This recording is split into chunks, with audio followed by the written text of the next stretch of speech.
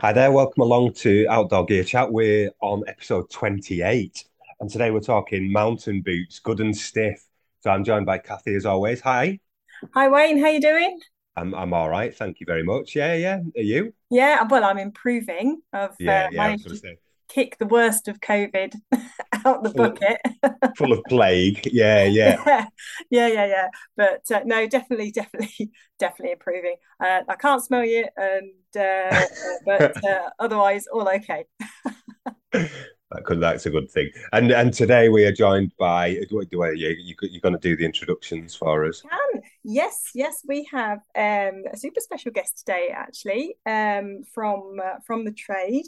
Mountain boots are a unbelievably technical product. When you sort of start talking to people in the know about what goes into making a good mountain boot, it is mind blowing. So, to come and give us a little bit of a look into that world, we have Scarpa UK's core sales director, Mr. Glyn Paget. Welcome, Glyn.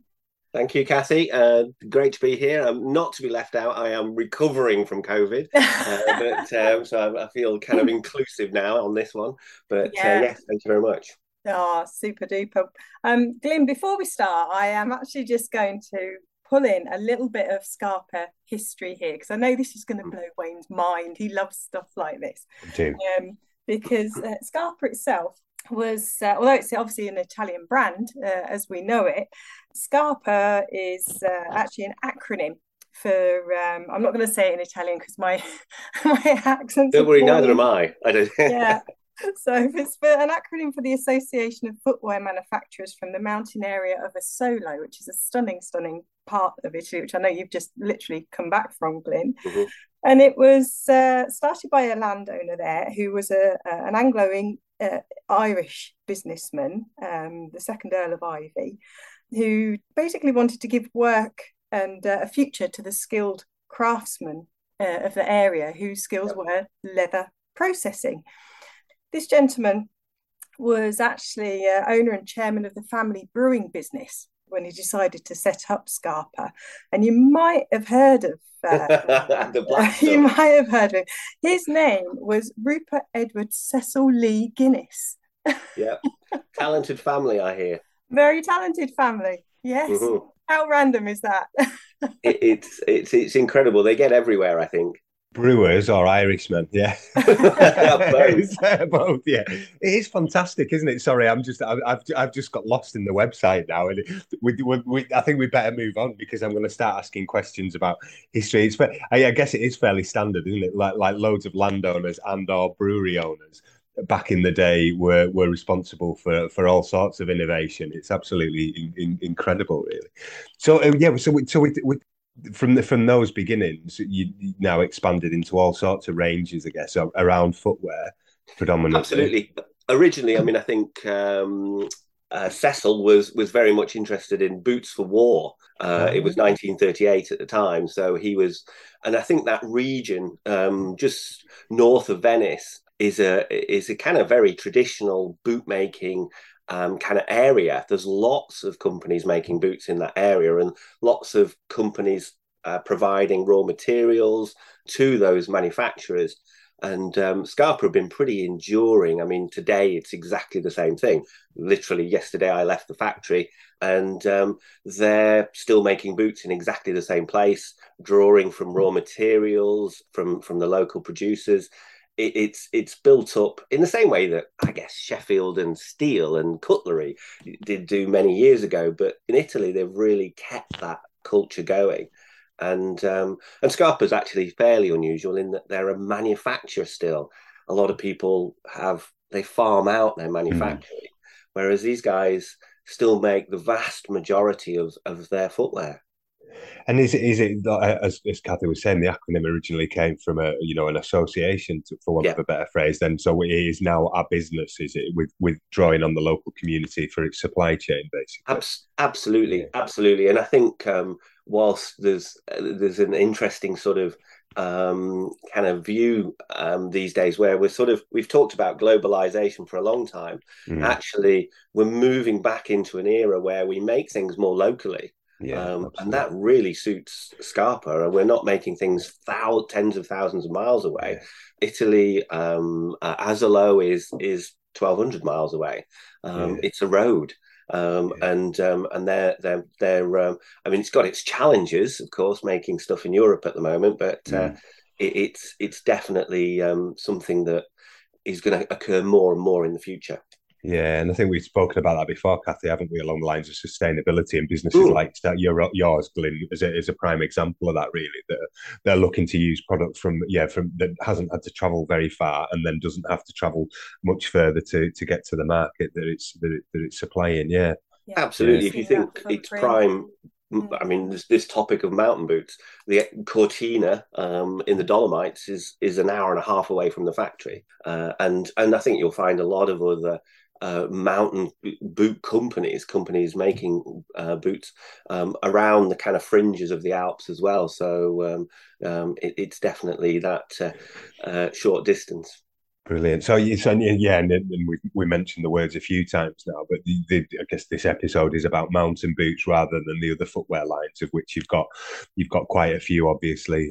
But yeah, so I am blissfully unaware, to be honest, of a great deal involved in mountain boots. So how does it differ from a walking boot or a hiking boot, as they're more commonly termed at the moment?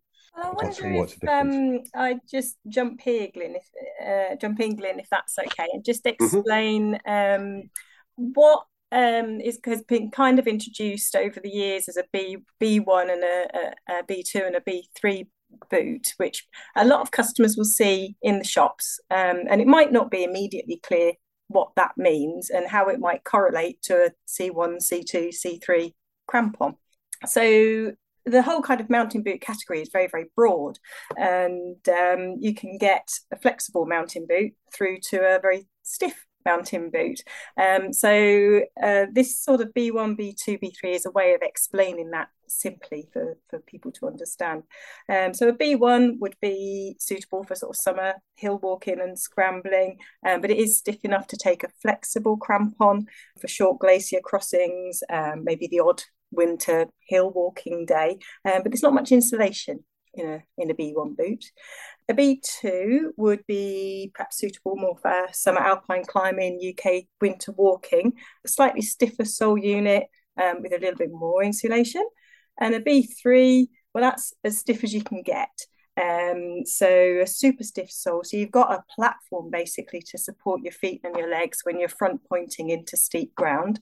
That can take a step in strapping system on a crampon, and that perhaps provides the most insulation for warmer feet in winter. And your B1 boot will take a C1 crampon, your B2 boot will take a C2 crampon, sorry, and your B3 boot will take a C3 crampon. So it's an easy way of understanding the stiffness of a boot and also perhaps to identify what you're going to need as well. Kathy, I think it's for me. I think the sort of definition of a mountain boot is, as you've just said there, anything really you can put a crampon on, and as you say, that varies from something that you could walk around the fells in the winter to an 8,000 meter boot. But ultimately, if it will, you can attach safely and securely a crampon, then it's a mountain boot. Yeah, definitely, definitely. And the reason why that sort of stiffness has to be there, even when you're talking about flexible boot and flexible crampon, if you imagine your foot is a sack of bones with ligaments and muscles, it's very, very flexible. It has to be to hold us up and to go over uneven terrain. Once you wrap a boot around that, a boot is less flexible than your foot, but it still needs to move with your foot. So you will see a flex around the toe area. A crampon, being made entirely of metal, is substantially less flexible than a leather boot, if you like, or a fabric boot. If you imagine something being attached to something and one is less flexible than the other, something's going to give. That's going to be a crampon that falls off, and that's something that you do not want happening in a slippery environment. I think thankfully, I certainly remember days when certain boots would fit certain crampons, Yeah, and it was almost a dark art. It was sort of a raised eyebrow from the retailer when you tried to combine one crampon with one boot. Thankfully, today, I think modern technology means pretty much every crampon of the right grade will fit the right boot. And the kind of the days of trying to modify crampons or even boots to make them work together as thankfully gone, and the attachments now are much better than they've ever been. yeah. And I suppose one other last thing that can make a difference there is the same crampon and the same boot in a size 3, for example, may fit quite differently to the same crampon and the same boot in a size 13. So if you are fitting boots to crampons, it is always worth just making sure that they're working well. Even with a bigger boot, it's obviously going to flex more. Sometimes you need to change that up a bit as well. And that's where sort of experience comes in, and having a chat with shop staff. Definitely, this isn't something you can pick up if you're buying online, for example. You do need to have a chat with people in person about that.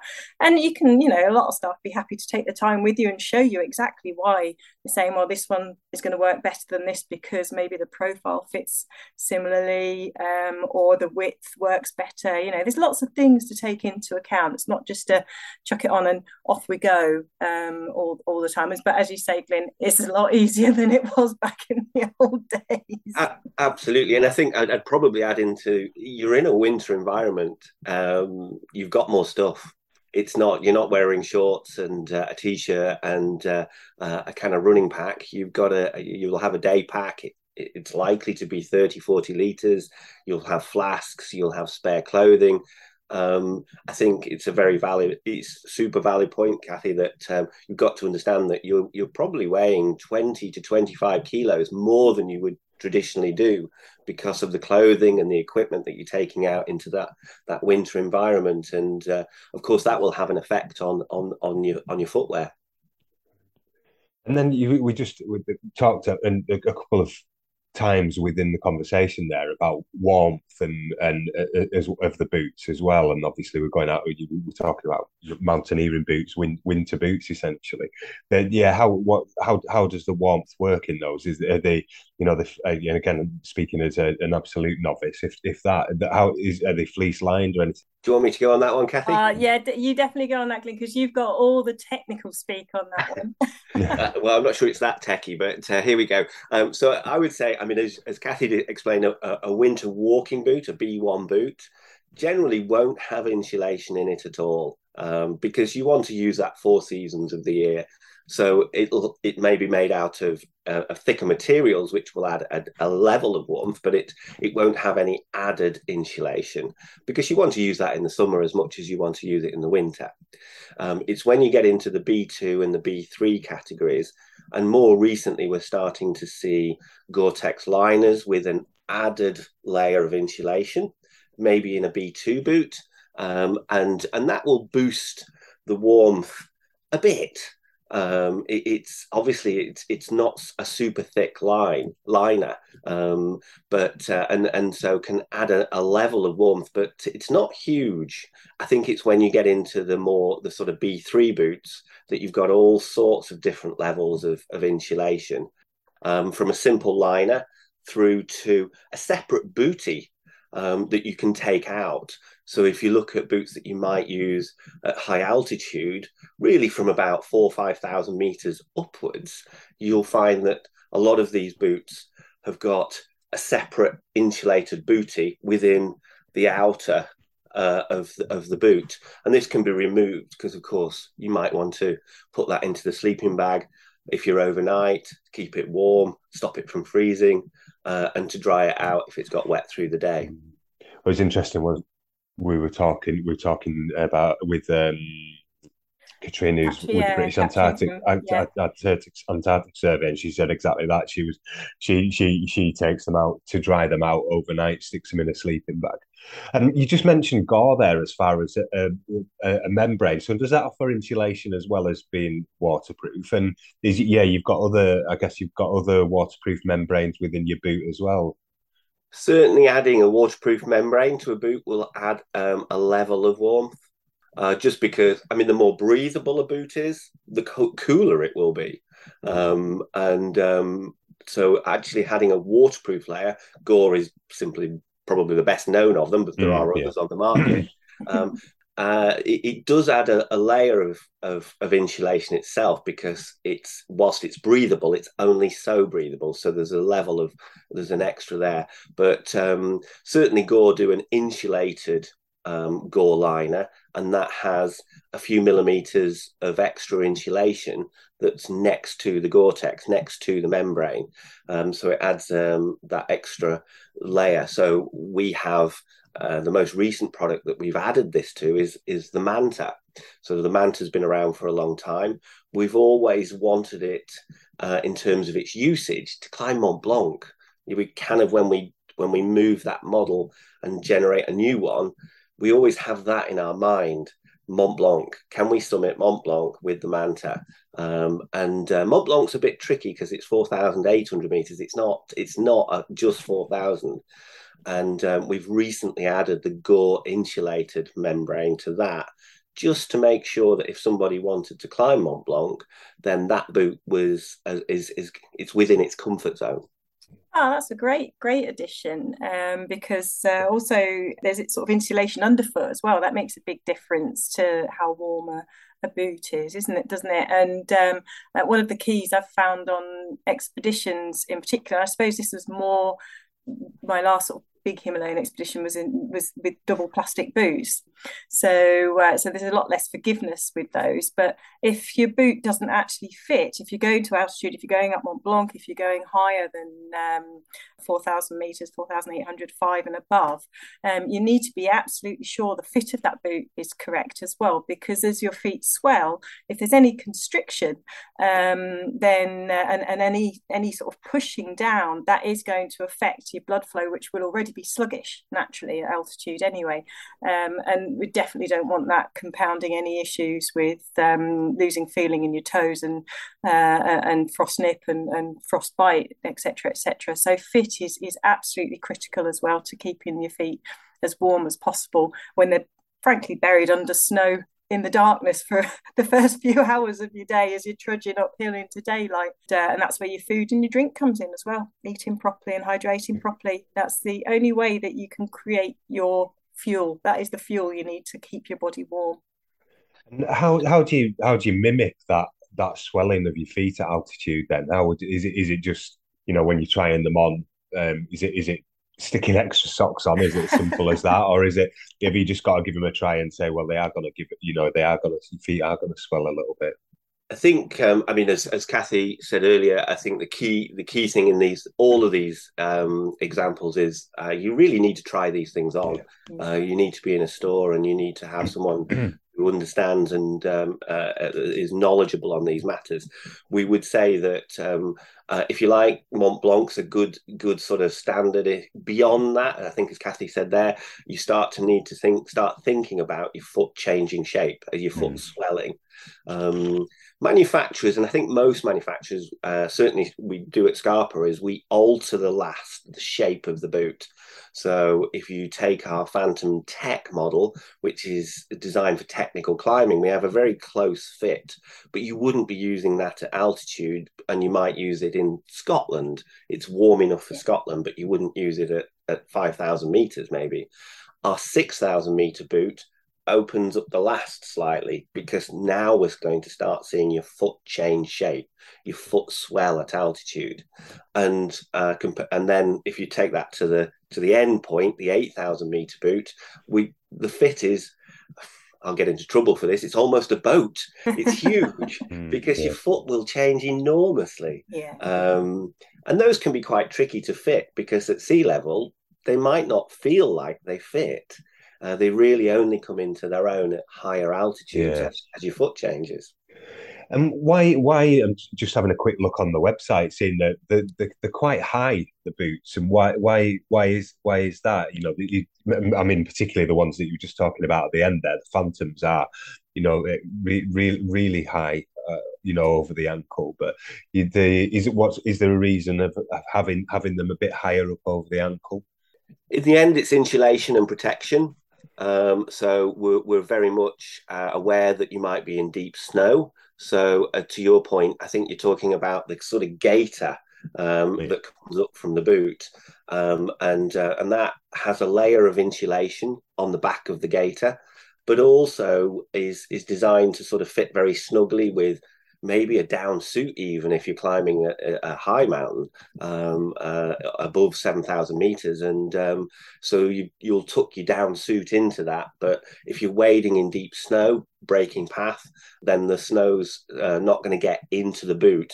Obviously, as soon as it gets into the boot, it creates water inside your footwear, and that can be, well, disastrous at high altitude. On all sorts of levels. Yeah, I've had that a number of times, just where snow's fallen over the tongue of the boot and then gone down there and balled up basically, and then, like you say, slowly it's seeping down the front of your foot, and that was just on the Fells in the Lake district. Yeah, Yeah, in the winter in the lakes and in Scotland, you get those little golf balls. They get super hard, actually. Some of those balls of snow, don't they? And gaiters are by far and away the simplest and most cost-effective solution to make sure that doesn't happen. And you can keep your socks as dry as you possibly can, and that can make a really, really big difference to your enjoyment of the day, basically. yeah.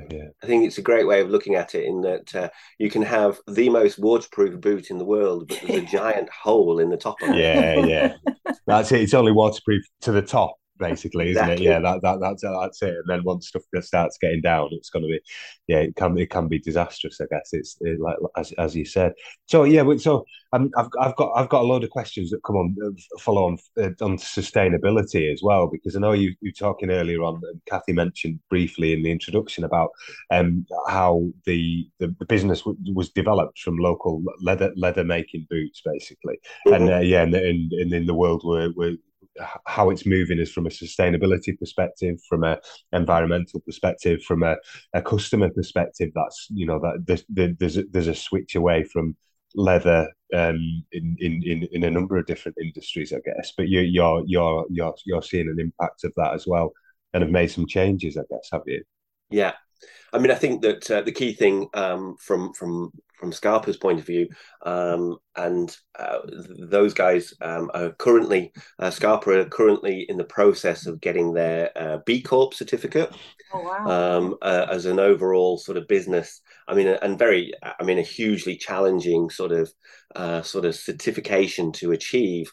I think there's only something like 5,000 companies in the world that have that certificate, and it's a tool to, I suppose, for Scarpa to get this vision that every part of the business is as sustainable and socially aware as well as they possibly can. And part of that is very much started when, we talk about Cecil Ivey starting the business, but if you go back, I think it was 1956, the Parisotto brothers bought the business. And at that point, Scarpa sort of say that their sustainable story started because they started to make products that last. They last a long time. And then crucially, and I think this is a really important point, particularly with mountain boots, because there are no exceptions with mountain boots. Mountain boots cost a lot of money. We can't get away from that. But the process the way that they're made means that they can be resold and repaired very well, relatively easily. They are substantial enough that you don't throw them away when you've worn the sole out, or you've damaged them, or you've broken a zip. We can fix and repair those things. Scarpa certainly have been working very hard to creating a sort of a sustainable resoling service. So the boots can literally go back to Italy. It's not a million miles away, and be repaired and fixed and refurbed even by the people who built them in the first place. That's the ultimate sort of service, really. Yeah, Absolutely love that. Yeah, I know, Kathy, you and I have spoken very briefly about that story before, haven't we? It's just fantastic. Yeah. Yeah, you're having and I think the key is you said they can be refurbished because the people with the skills and the tools are there. It's the boots are going back to their birthplace, basically, aren't they? To be given a new lease of life. And this is something we used to see with a lot of equipment, sort of 30 years ago when I sort of started out in retail and products were made in Britain. You'd have customers bring in products, you just look at it and go, oh my word, I'm not sure what they can do, but let's try, and you'd send it back, and the customers would be over the moon because this just beautiful product would be returned. Just literally refurbished is absolutely the best word. It hadn't just been repaired, it had been lovingly repaired. And that's something that has just diminished as all manufacturing, or not all manufacturing, but the vast majority of manufacturing has been shipped halfway around the planet. It's been lost, and I think that's a real bonus and something that should be celebrated. And I think it's really important for us as retailers to point that out as well, because as you said, Glyn, mountain boots, just by design, they are expensive. They're massively critical piece of technical equipment for us to go to zones of the world where humans shouldn't exist and to come back with all of our 10 toes ideally. So modern mountaineering boots can be anything up to £800 to £900 a pair. That's a huge investment. But if you have then got like multiple trips out of those boots, then that's when they start becoming, that's your added value, isn't it? And being able to, you're not going to have to buy a new pair, you can just send them away. There perhaps may be a cost involved in getting them refurbished, but that's going to be over a longer term period. That's going to be so much more of a better investment than getting a cheaper pair that are just going to end up in landfill that much sooner. I have a fantastic story where we had a chap send a pair of mountain boots, leather mountain boots, from I would guess they were probably about 15 years old, and I don't think this was the first resole they'd had as well. So this guy was very active in Scotland in the winter, and I was in our office, and these boots came back, and they were incredible. Whilst they'd been resoled, re-randed, there was a new footbed, new laces. This guy's boots had almost visibly their life in the boot. It had all the lumps, bumps, scrapes. He'd clearly looked after his boots, and it was just incredible. And I perhaps wrongly tried to say, look, I'd love to have his boots for a clinic just to explain to more people how we can fix these things. And he quite rightly came back to me and said, no money on earth would make me swap these boots. That's part of the team, aren't they? They are, they are. But like we've spoken about all sorts of bits of kit that we use, about it from jackets to rucksacks that become they've got so many stories within them, haven't they? You've shared so many experiences, yeah. Yeah, they're like old friends, and we have so many customers come in, and me included, actually, when it comes to I've got to get a new pair of mountaineering boots, and my old ones, my foot has changed shape so much through running, they don't fit anymore. So they've still got life in them. They'll get passed on to somebody else. But it's taken me a ridiculous amount of time to even get to the point where I can consider trying new ones on. and this is something that when we're talking with customers, a lot of them are feeling the same thing. They're like, oh, I know these have worked for me for years. I'm really reluctant. I'm nervous about buying a new pair of boots because if I get it wrong, and that's where we say, well, just take time, come in. If you've just come in and it's 5 minutes to closing and you're telling me that you want to try on new boots, we're probably going to say we're not going to serve you, because you need to come in with a good few hours.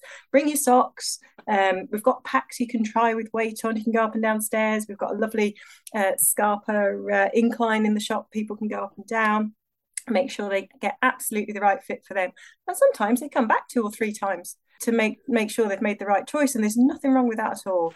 It's really, really important. If you're up on holiday for a week, just take your time. And so we've just spoken about the not end of life, the refurb almost, the resurrection of our boots. But how do we look after them on an ongoing basis? Just to what sort of care do we need to be taking over them as we're wearing them? I think that leather boots, obviously leather boots need to be cared for. If you buy a leather mountaineering boot, then it's important that you understand. And again, I think this is where you ask the guys in the shop the the best care and treatments that you can apply. And a good shop will have a good selection of different care products. So you will need to re-wax the leather boots just to put an element of waterproofing and essential oils back into the leather as they leach out over time. The winter environment is incredibly harsh. So it will take its toll on a boot. And so generally the waxes, and all I can really say on there is just don't apply too much. Make sure it's well rubbed into the boot. You almost want a shiny surface on the boot so that water would bead up and roll off. We see too many boots almost cared for too much wax sitting on the top of the boot, and it's not good for the boot at all.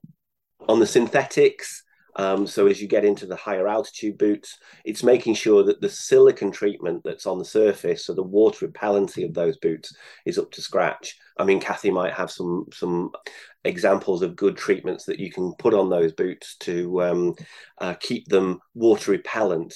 In terms of materials, they're generally pretty solid themselves, but I think certainly improving that water repellency is a good idea. Yeah, Nikwax and Grangers do specific products absolutely for that very use.